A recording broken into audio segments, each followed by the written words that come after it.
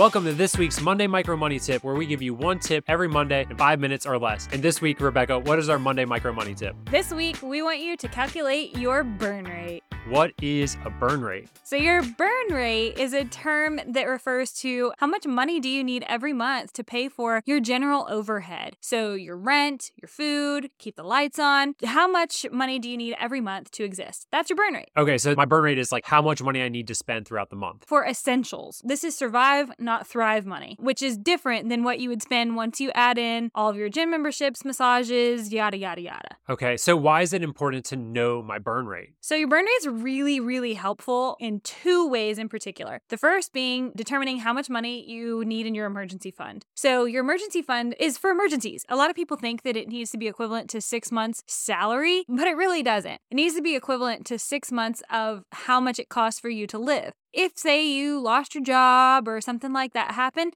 and you needed to live off of that 6 months of expenses, you wouldn't be doing things like saving or investing or going for a massage or doing extravagant extra things. You would just be in a time that was a little bit simpler. You'd dial back, and really you would only need to cover the cost of living. Okay, so the burn rate, the first reason you talk about is to help me identify how much I need in my emergency fund. By knowing my burn rate, I know how much I need to save so I can have a 3 to 6 month emergency fund. Yeah, you would multiply your burn rate by how many months you want, and that's your emergency fund goal. Great. And what's the other reason that people should understand their burn rate? So it all comes back to cash flow. Your burn rate can be really helpful in showing you how much money outside of your necessary expenses every month that you have to put towards whatever financial goal that you have, whether that is saving for that emergency fund or paying off debt, investing, whatever. But it's just another way to look at your finances so that you can see how much money you have on top of covering your basic needs every month to put towards what's most important. So I can look at my income, subtract my burn rate, and then that's my available cash flow each and every month to put towards savings or other goals that I have. That you're using one way or another already, and is it the way that you want it to? Yeah. So calculating my burn rate is essentially looking at all the essential expenses I have and adding them up, and then that's going to be my burn rate. That could be a really good reflection to help you understand if this is my burn rate, this is my income, then that means that I have so much cash flow. Yeah, I do this with every single one of my clients. It's extremely helpful and very insightful, and so that's what I recommend that you do this week. So that's this week's Monday Micro Money Tip. We hope you found this tip useful. If you did, please share it with a friend.